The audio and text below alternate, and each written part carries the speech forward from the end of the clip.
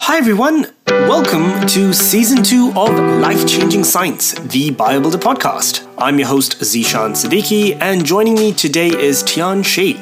Tian is a senior at Georgetown University pursuing a bachelor's in biology with a concentration in biochemistry and cellular biology. She's also minoring in cognitive science and holds a certificate in entrepreneurship. She has also recently published a book titled Exceptionally Average Through Their Eyes.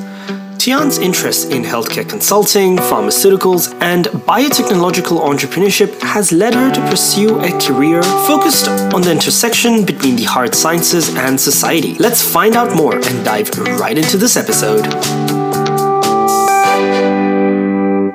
I'm really interested in asking you about your BioBuilder experience, because I believe you started off with BioBuilder in high school, and you worked on I think it was over a summer project, and I'm sure you learned a lot from there. So which grade were you in when you first got exposed to BioBuilder? Was it year 9, year 10? So I was going into my last year of high school. I was a senior at Northfield Mount Hermon School, and I got exposed to BioBuilder right. Somehow I was signed up for it. I was doing a University of Chicago summer camp in neuroscience, and right after I was doing BioBuilder. And the project I was doing in BioBuilder was related to something I studied in the University of Chicago. So in the University of Chicago, I was looking at how dopamine affects our human bodies, because there was this little coffee shop at the bottom of the dorms that we would all go to for like our breakfast coffees, our afternoon pickups. First of all, nobody should be drinking coffee at like 17 years old, but when I was drinking coffee, I was just very much like affected by the coffee, because it was one of like the best but strongest coffees I've ever had in my entire life. I would drink like a small cup at 11 a.m. and at 1 a.m. I'm still like jittery. I'm still bouncing off the walls like a little unscrewed little kid in high school in a college dorm. So I really was interested on how caffeine affects our dopamine levels and how that consequently affected our human bodies. So having not really understood it in my time at University of Chicago, I came to BioBuilder, and that idea was somehow stuck in my head. I was doing research with Anna Crudell on synthetic organisms, and I was thinking, wouldn't it be cool for us to understand our internal neurochemistry by using synthetic cells that can be easily reprogrammed and put on the skin, because they're also cells. So doing more research in dopamine, I realized that dopamine is affected by all sorts of external things like caffeine, and that in turn affects our longevity, because if you drink 2 to 3 cups of coffee a day, you can increase your lifespan by, I think, 10 years, which is very, very surprising to a lot of coffee drinkers and not so surprising to people who don't drink coffee.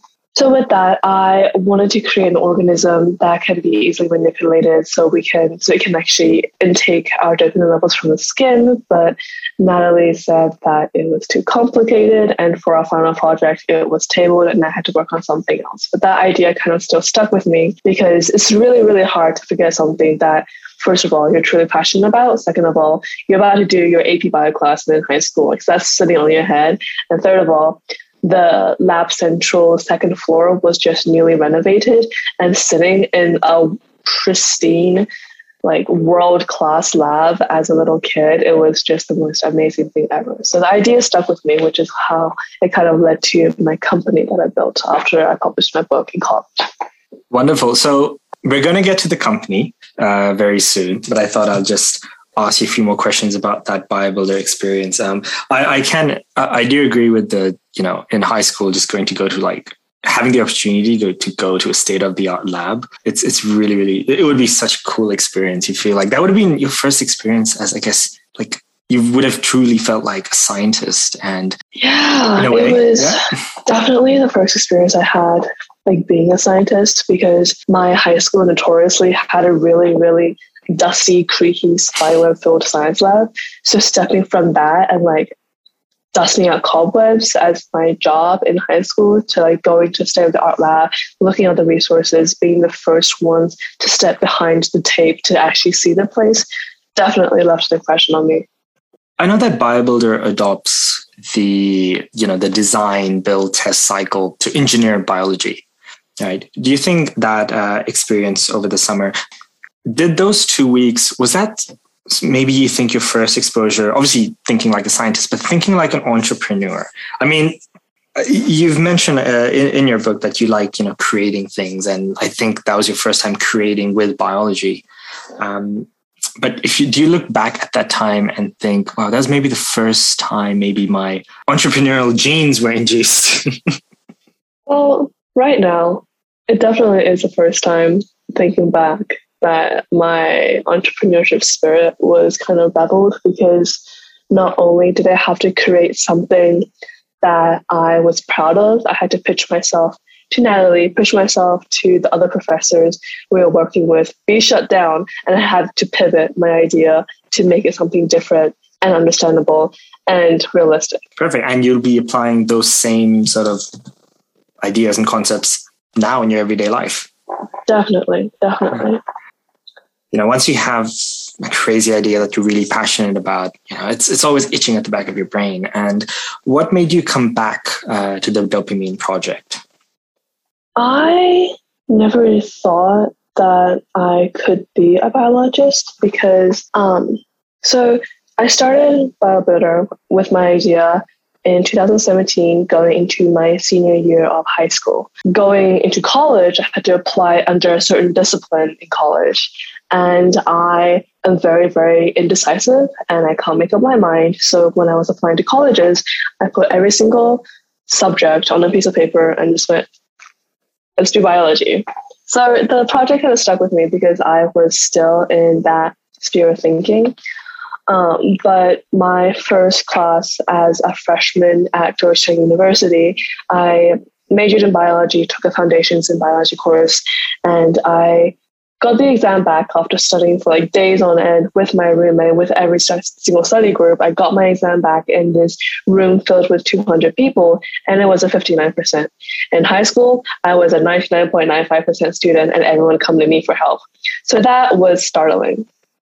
Kind of moving forward, I never really got better academically, but I still really liked the subject. It was really interesting. I liked where I was going with it, but I knew I wasn't going to be pre-med, because if you stuck me in an operation room, I'll be the first one to faint without anesthesia. And two, I'm never going to be the kid with the best grades in the class. But I had other skills. I like talking to people. I like connecting with people. I like making things. I like making things work, even though I might not have the best brain to come up with something that's completely like revolutionary.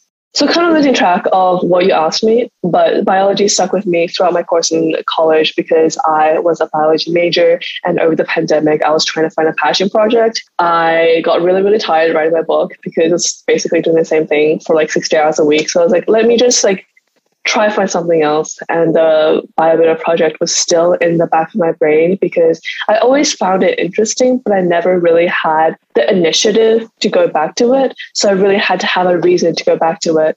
So when the opportunity came, when I published my book, I wanted to continue like a passion project on the side that truly meant something to me. So I went back to it, and it didn't work out. What's the first step of going back to it? Did you approach Natalie? Did you approach someone at BioBuilder? I started thinking about it aggressively in April of 2021.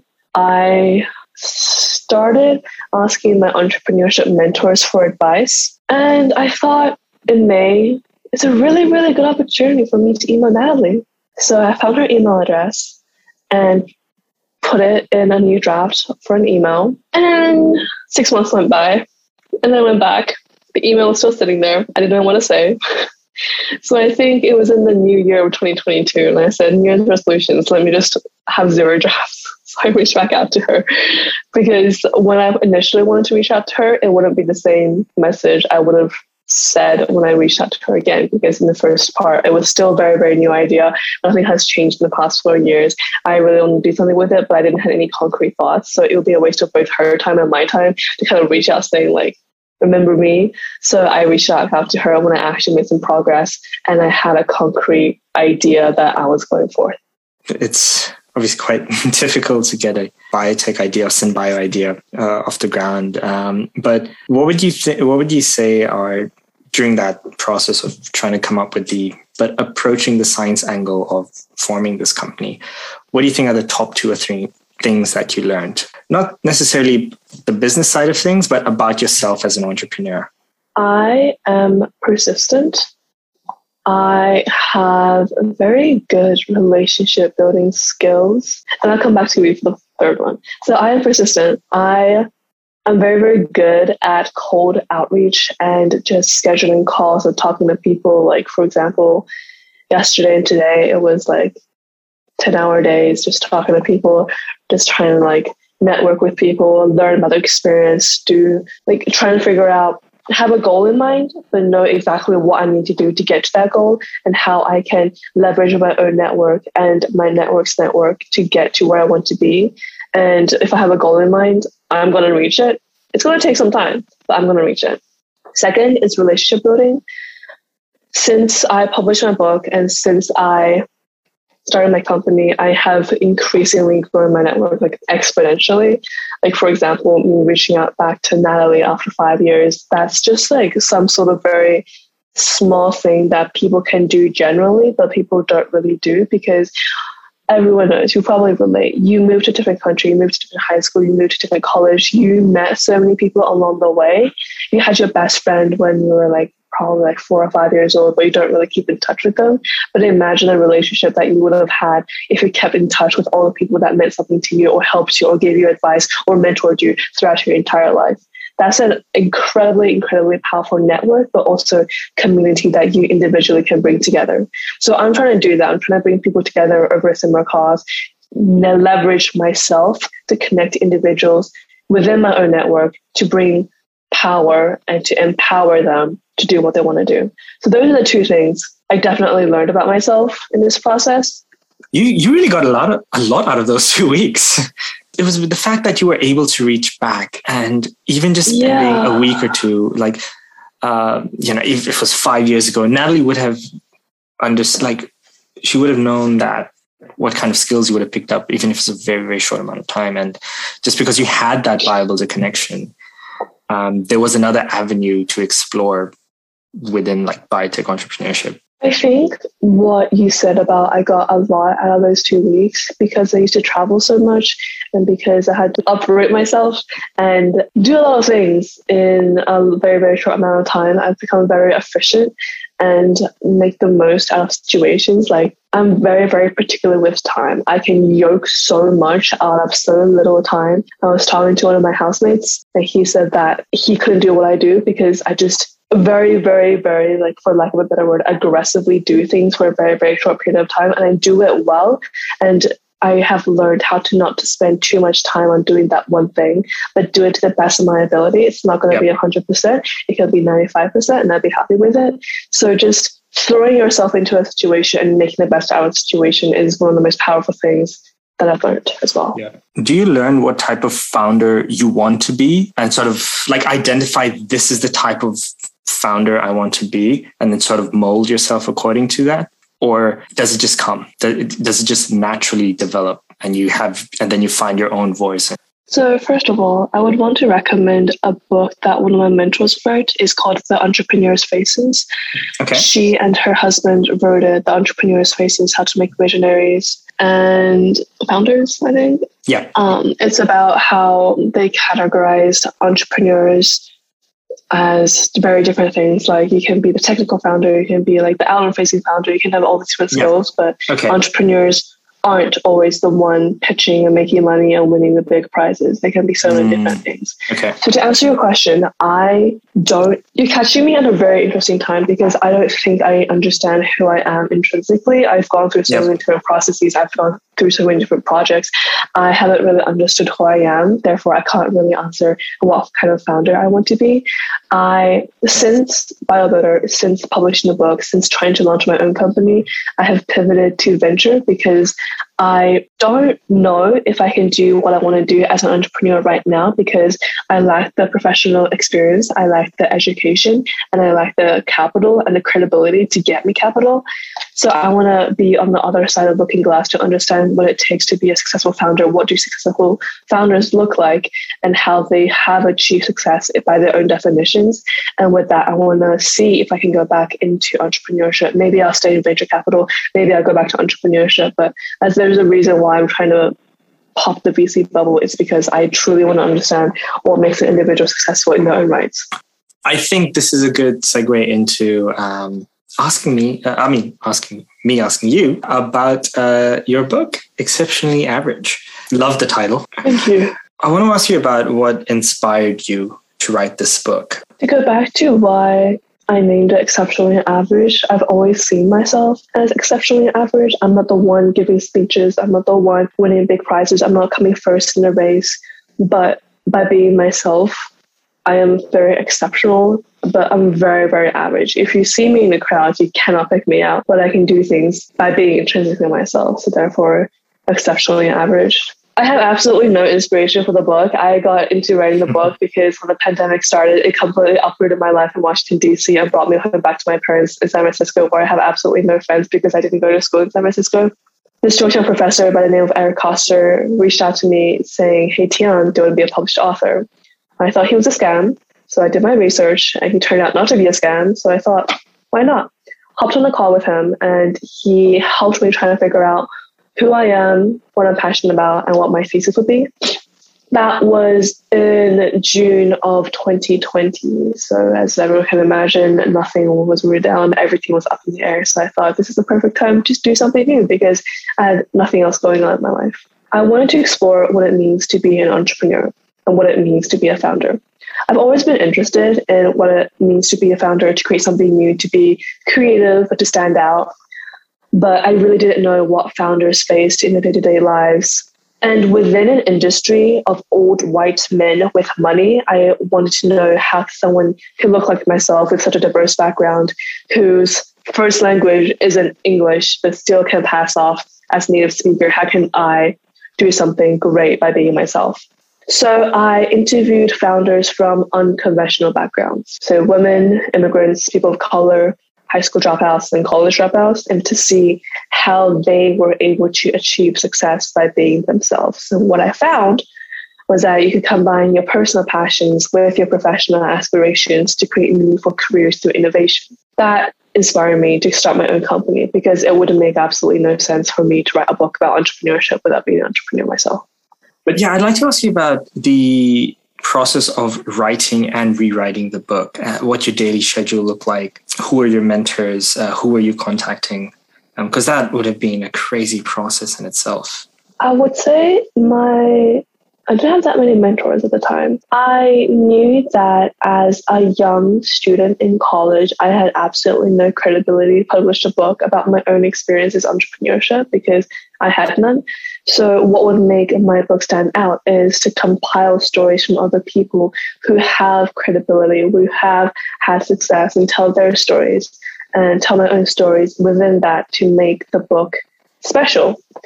So I wanted to see who I can get in touch with to write the stories about. So I looked at Forbes, I looked at my Georgetown network, I looked at incredible entrepreneurs within my local and global sphere. And I found like 25 entrepreneurs who replied to me who have a track record of success. And I interviewed them, asking them about their story, how they were able to succeed, just like personal anecdotes that everyone can relate to. For example, one girl who was from Brazil, she immigrated away from Brazil to Boston by herself at the age of 16 with a one-way ticket to start her life in America because she knew that she wanted to be an entrepreneur, but being home in Brazil would not give her the best educational or professional opportunities. There was another athlete on the Georgetown football team. He was homeless at 6. His father died at 11, but at 18, he managed a full scholarship to Georgetown University.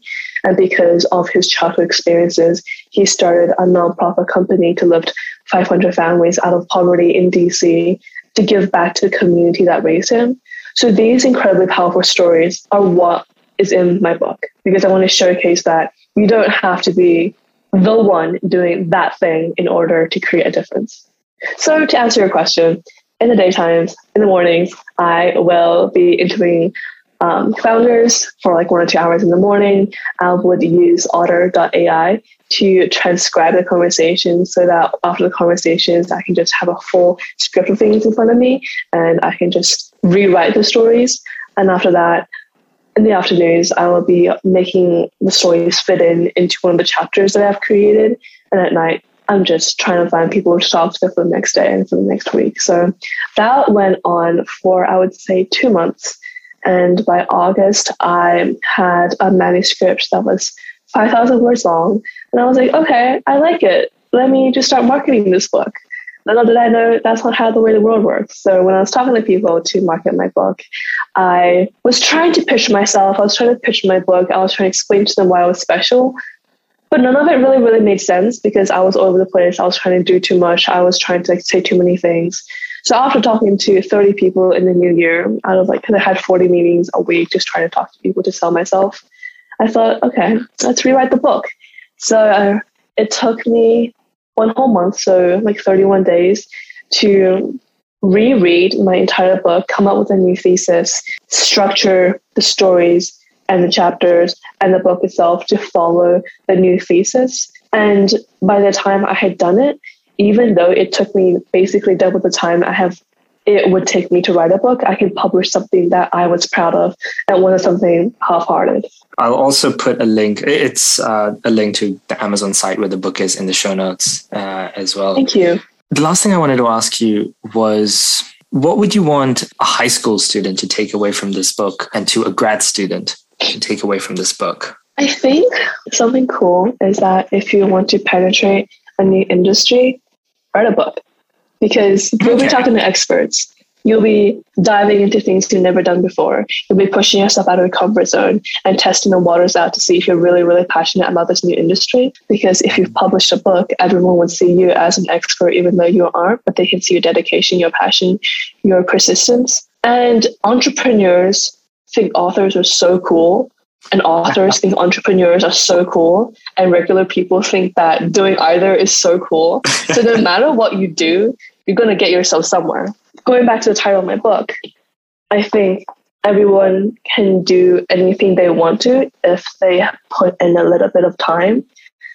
For example, when I was a new student in the United States at a boarding school, I was very much a nobody. The only thing special about me was that I was Australian, and that's not really special because there's 23 other Australians out there in the world. Throughout the 4 years, I was able to be myself, become the editor-in-chief of both the yearbook, the newsletter, be a captain on the varsity track team, be the president of the school, and fly internationally to perform violin in Belize. Like, you can do this much. Like, when I was a freshman in college, I did absolutely nothing. I thought I was going to fail out of my major. But now I'm going to graduate with my major with an above 3.0 GPA, which is really good. Like, I never imagined before, in a subject that I nearly failed at. And I'm going into venture capital, and the industry only hires like a couple of people out of MBA, so hardly anyone straight out of undergrad. But the fact that I can pierce that bubble from where I started off as a freshman, if you put in the time, if you put in the dedication, you can be exceptional in your own right. There's no societally accepted definition of exceptional. You can just be exceptionally yourself. Thanks once again to Tian for joining me today. What I found insightful in this episode was hearing Tian talk about how she understands her strengths and weaknesses very well. She mentions that she's never going to be the kid with the best grades in the class, but she's very well aware of her strengths and is able to double down on them, which I believe all of us should do. I believe this episode will be useful to anyone interested in entrepreneurship and writing, regardless of their educational background. Personally, this episode was very useful for me as it inspired me to start writing more. I've always wanted to convert some podcast episodes into blog posts and articles, which could one day maybe become a book. You never know until you try, put in the work, take it step by step, and the sky's the limit. Join me for the next BioBuilder podcast. We'll welcome another wonderful guest whose career has been influenced by BioBuilder's life-changing science. See you next time.